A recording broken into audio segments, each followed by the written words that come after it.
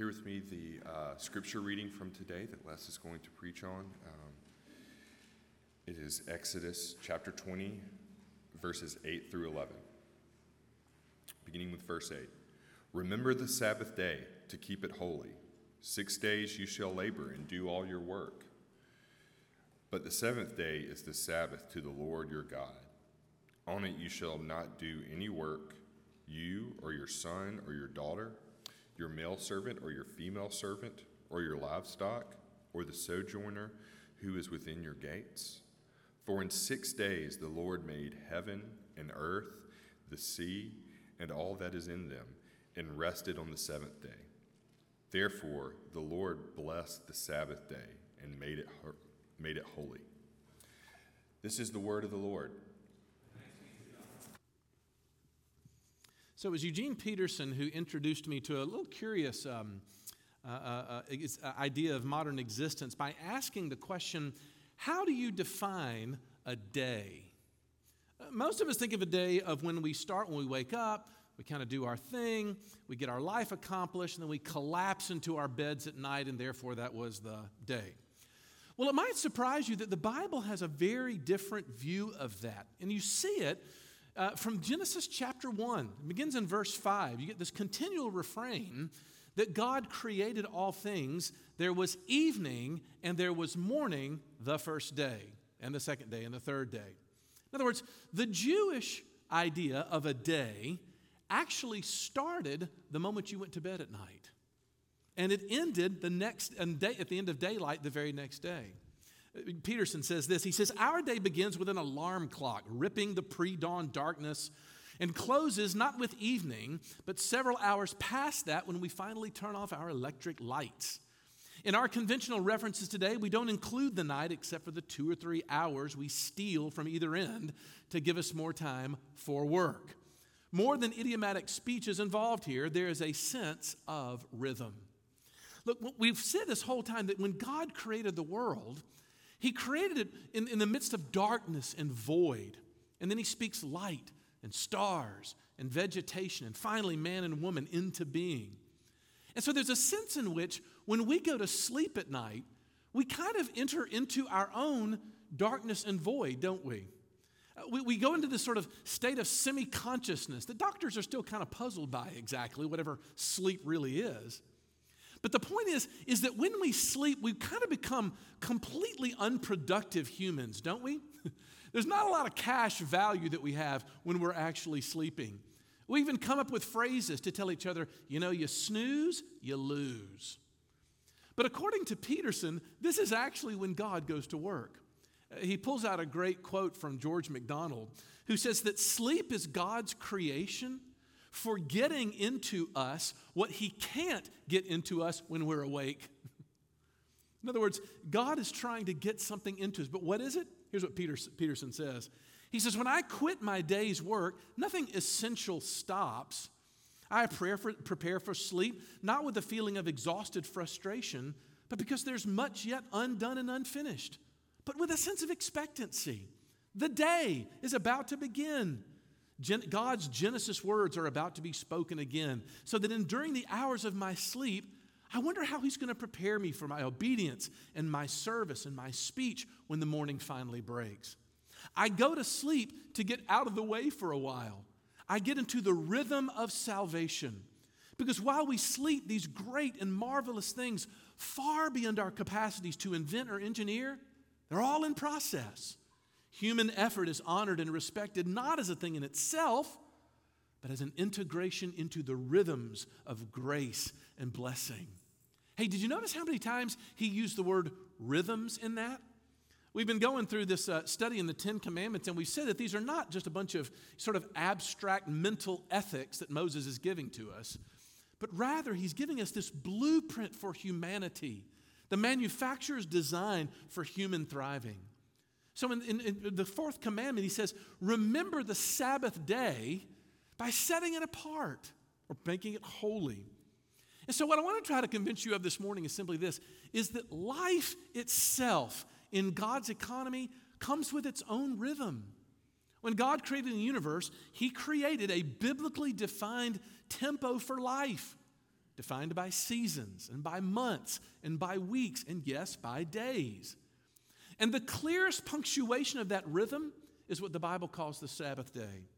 One poet called it the percussion of creation, that when we honor it, we experience blessing and joy. But when we ignore it, it actually brings dysfunction into our life and disintegration.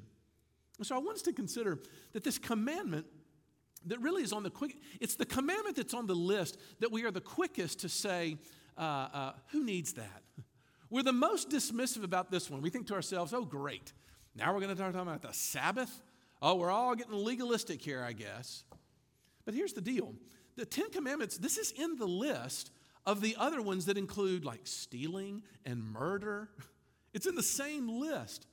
And I think one of the reasons why we're so repelled at the idea is because how culturally ingrained it is in us what it's trying to work against. We are a profoundly overworked society. It's been 20 years since Julia Shore wrote the book, The Overworked American, The Unexpected Decline of Leisure. And she chronicled there that in the world nations, no one beats America when it comes to being overstressed, anxious, and destructive of families and marriages and children through not being able not to work. We can't do it. Now, I can tell you that in my time here in Oxford, this seems to be the number one personal ailment. It's almost trendy to be worn out all the time. But look, don't lose the big picture, because in the book of Exodus, God is telling a story of recreation to his people. These brand new freed Jews who've just left Egypt are being called to image their Father by these 10 commandments. In other words, there's his attributes that we are getting from him, and they lead us into human flourishing. And so the Sabbath command means that God's people get in touch with these rhythms of life that he created. We too start to participate in a recreation of all things. We can be a part of that. And so as we look at this commandment, remember, there's always a negative and a positive thrust to each command. And so, in other words, the fourth commandment isn't just a commandment for us to rest, it's also a commandment for us to work, which is a nice little outline for what we're going to do this morning. The nature of work, and then the need for rest. Just 2 points this morning. Let's dive into it. First of all, the nature of work. Well, here's the biblical rhythm of life, if you're wanting to know. 6 days of work, 1 day of rest. There it is. And so if you're really going to understand God's command to rest, you've got to get your idea around what the Bible says about our work. And I think there's a few things the Bible says that are helpful for us to unpack. The first is this. Work, we believe, is a fundamental human need. Yeah, you heard me. People oftentimes miss this when they look at the story of creation in Genesis 1 through 3. Because when you get to chapter 2, verse 15, you get this command that people are supposed to work and tend all the things that God has given us to do. But it's not until chapter 3 afterwards, chapter 3, verse 6 actually, where sin enters in and corrupts our work. This is really important because I do think that because work is hard, human beings can oftentimes think of it as if it's an inherent evil. Work was part of human sin, but that's not the case in the Bible's understanding. Work becomes cursed only after it's created as part of the good creation that God makes. It's sin that's corrupted work, not work itself. But how many of us long for heaven as being this eventual place where finally I won't have to work anymore? The Bible doesn't say that at all. We can expect, as I've said before, to look at the cosmos as this infinite treasure chest that God has implanted untold potentiality into that I expect will be working through straight on through eternity. Heaven is not a cessation of work.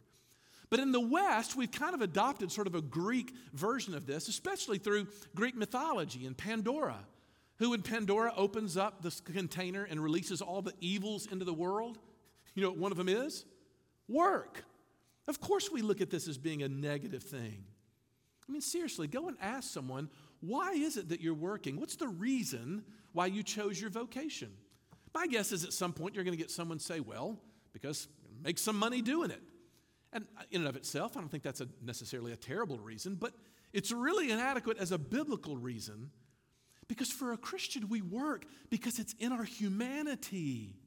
We need to work. And when we don't, when we're withdrawn from it, we experience a spiritual, emotional, and even a physical constitution break for us. We deteriorate when we're not working. I mean, granted, I loved the couple months off that we kind of got at the beginning of the pandemic. Some of us had more than others. How did you do during that time? It's not always a time of flourishing when I'm that idle.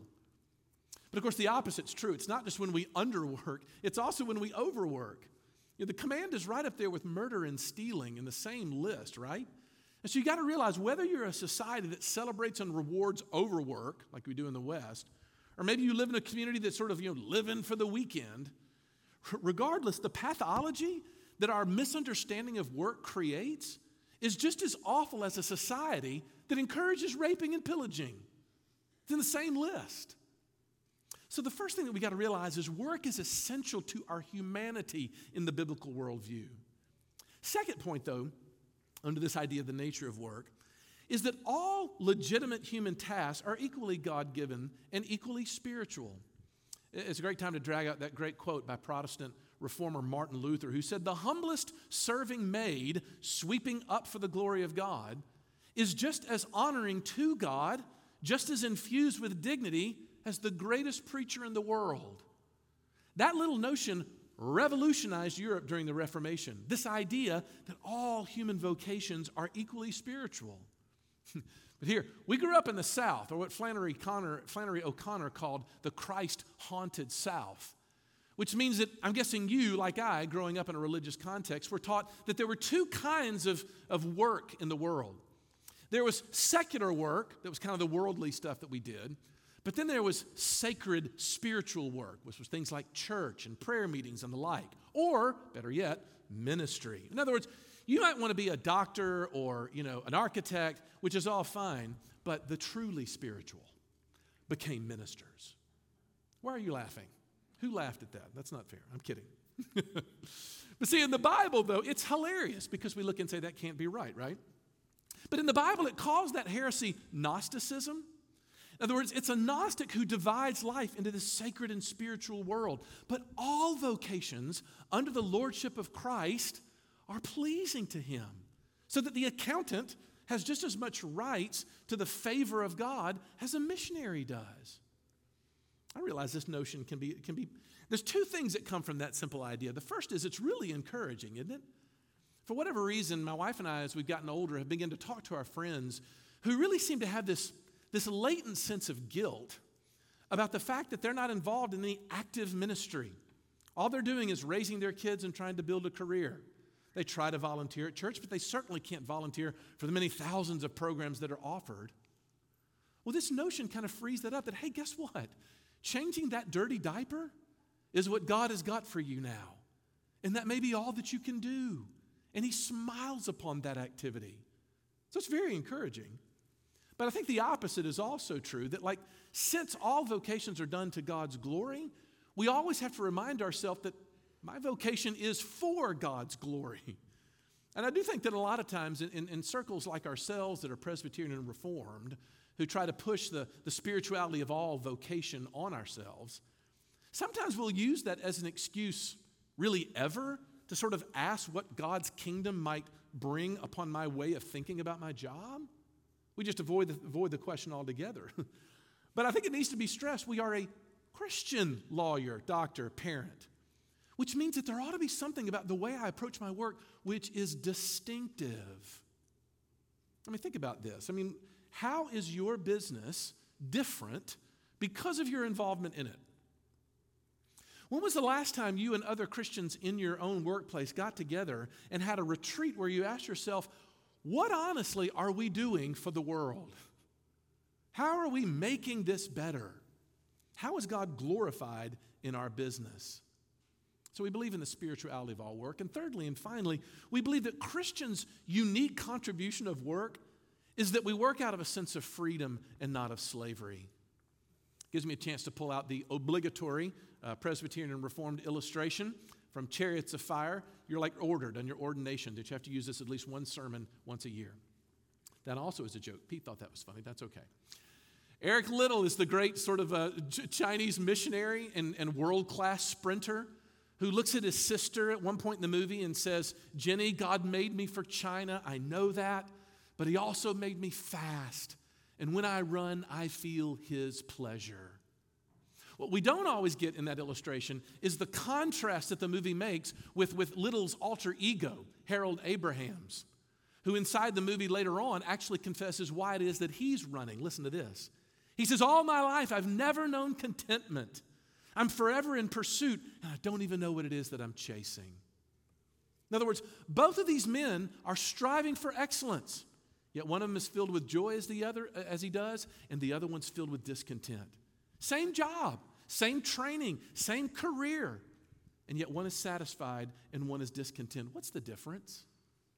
The answer is what's in their heart. Eric Little is working out of an overflow that comes from knowing that I am his and he is mine. I am loved by Christ. Abraham's on the other side is trying to quench an unquenchable longing inside of his heart, which means, among other things, this: you cannot work well without a base note of peace inside your heart.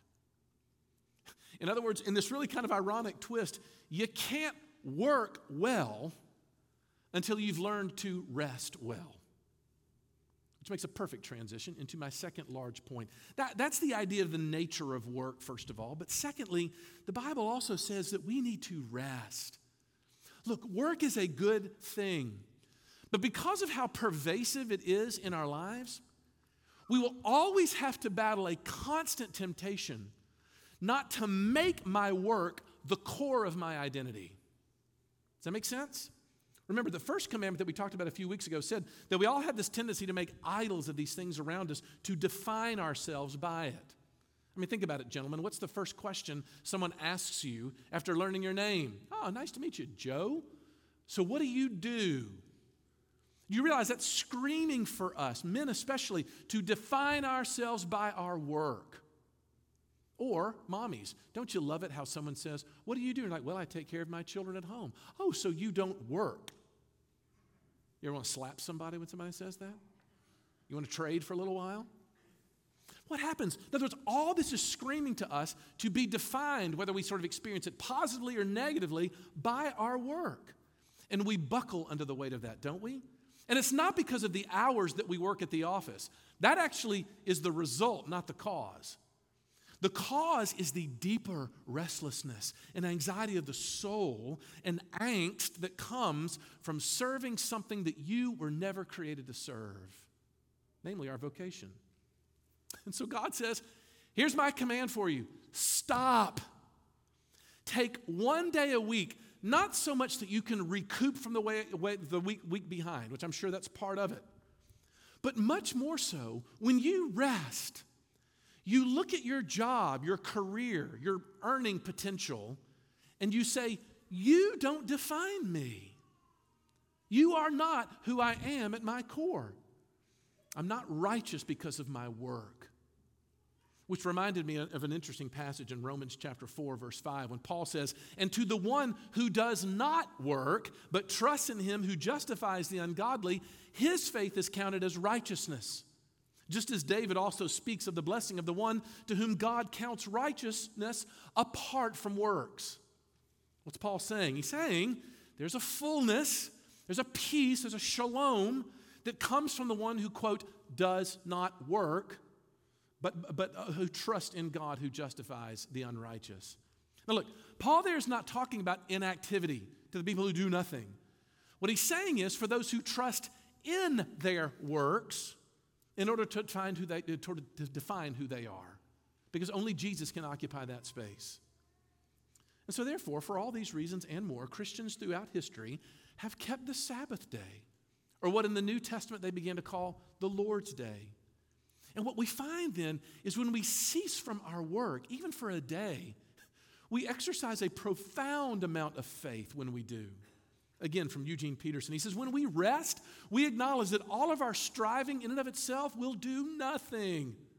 Rest means letting the world pass us by for a time. Genuine rest requires acknowledging that God and our brothers and sisters can survive just fine without us. It requires us to recognize our own insufficiency and hand over responsibility. Therefore, it's a moment of celebration when we acknowledge that the blessing comes only from the hand of God, which is why it requires faith. It's also why salvation can be pictured as rest.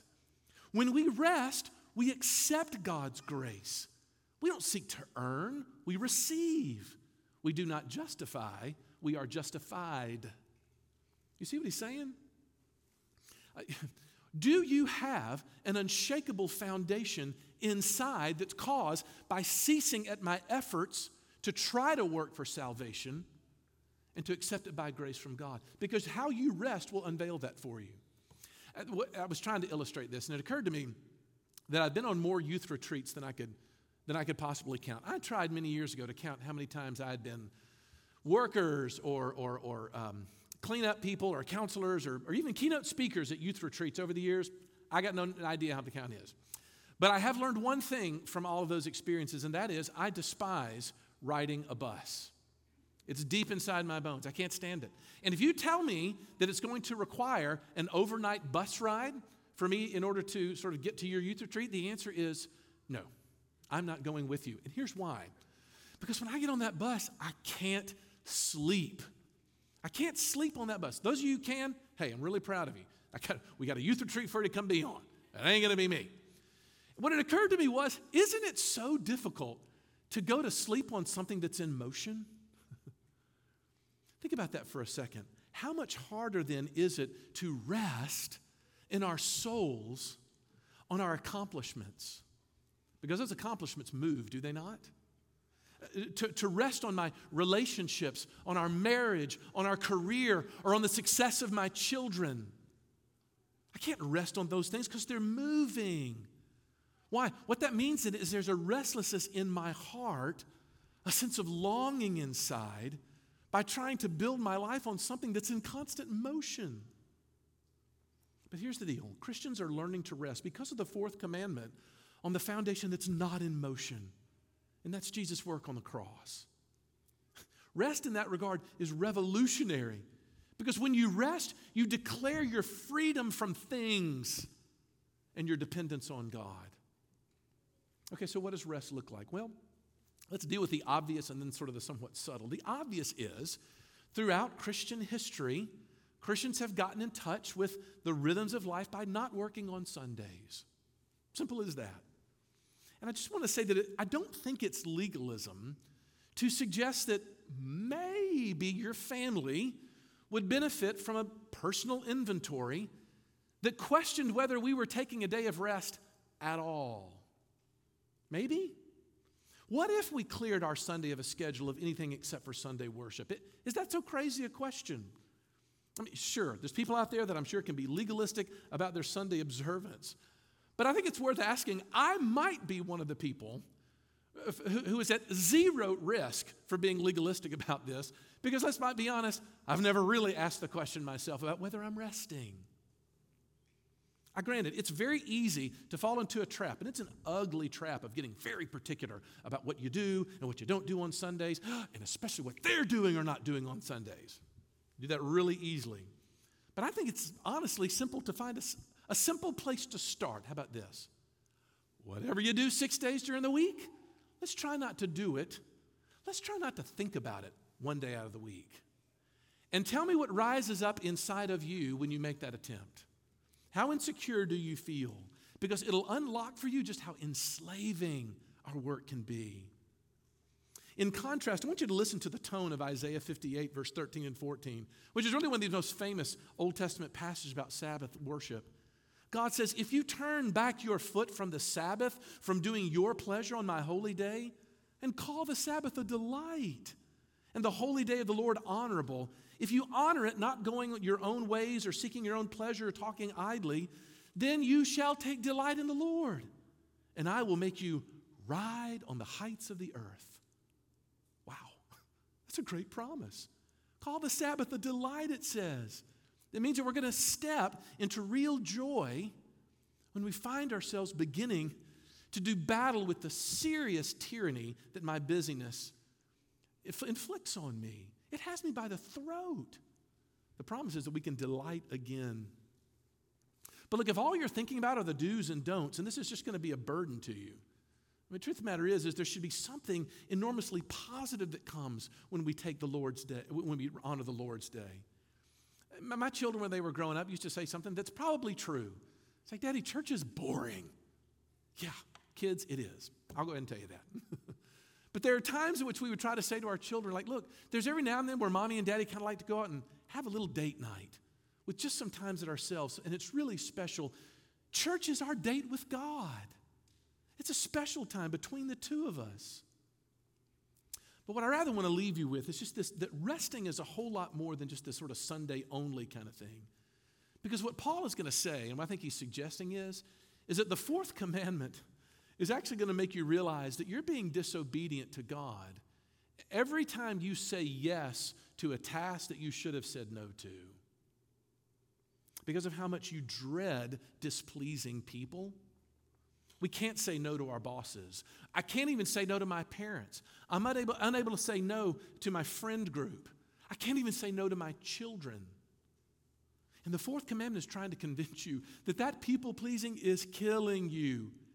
And there's no amount of vacation that's going to ease that problem.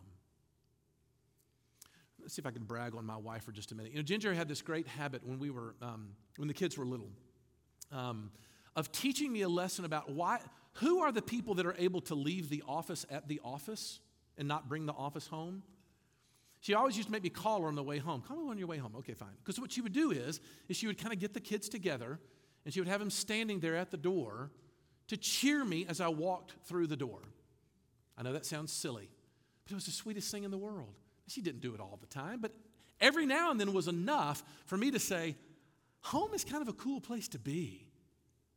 Now, if you're thinking right now and you're a haggard mommy and thinking, oh, great. Now we got to have a parade for the man when he comes walking out. That is not what I'm saying. I'm not asking that question. I'm asking this question. Do you have a home like that inside? I'm talking in that cathedral that I've been trying to encourage you to construct inside your own imagination that is the place where you and Jesus meet in prayer. In that place, can you leave the office at the office? Can you come there leaving your work behind? And can He make that place a joyful place for you to be? Because the truth of the matter is, my frantic life is probably due to there being no rest there. Much more so than the way it comes out. But I'll tell you what, the Sabbath day will unpack that for me. It'll unlock that for me. And it'll bring me hopefully into the only rest that there really is, which is to be found at this table in Jesus' body and blood. That's an invitation. Let's pray. And Lord Jesus, would you by grace lead us into that this morning? Father, that we might see something to get off of the treadmill of our frenetic lives.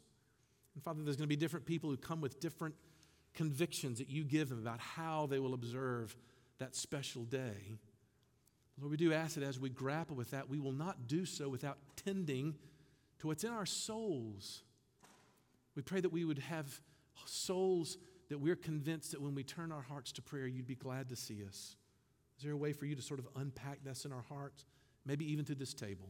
For we ask it in Jesus' name. Amen.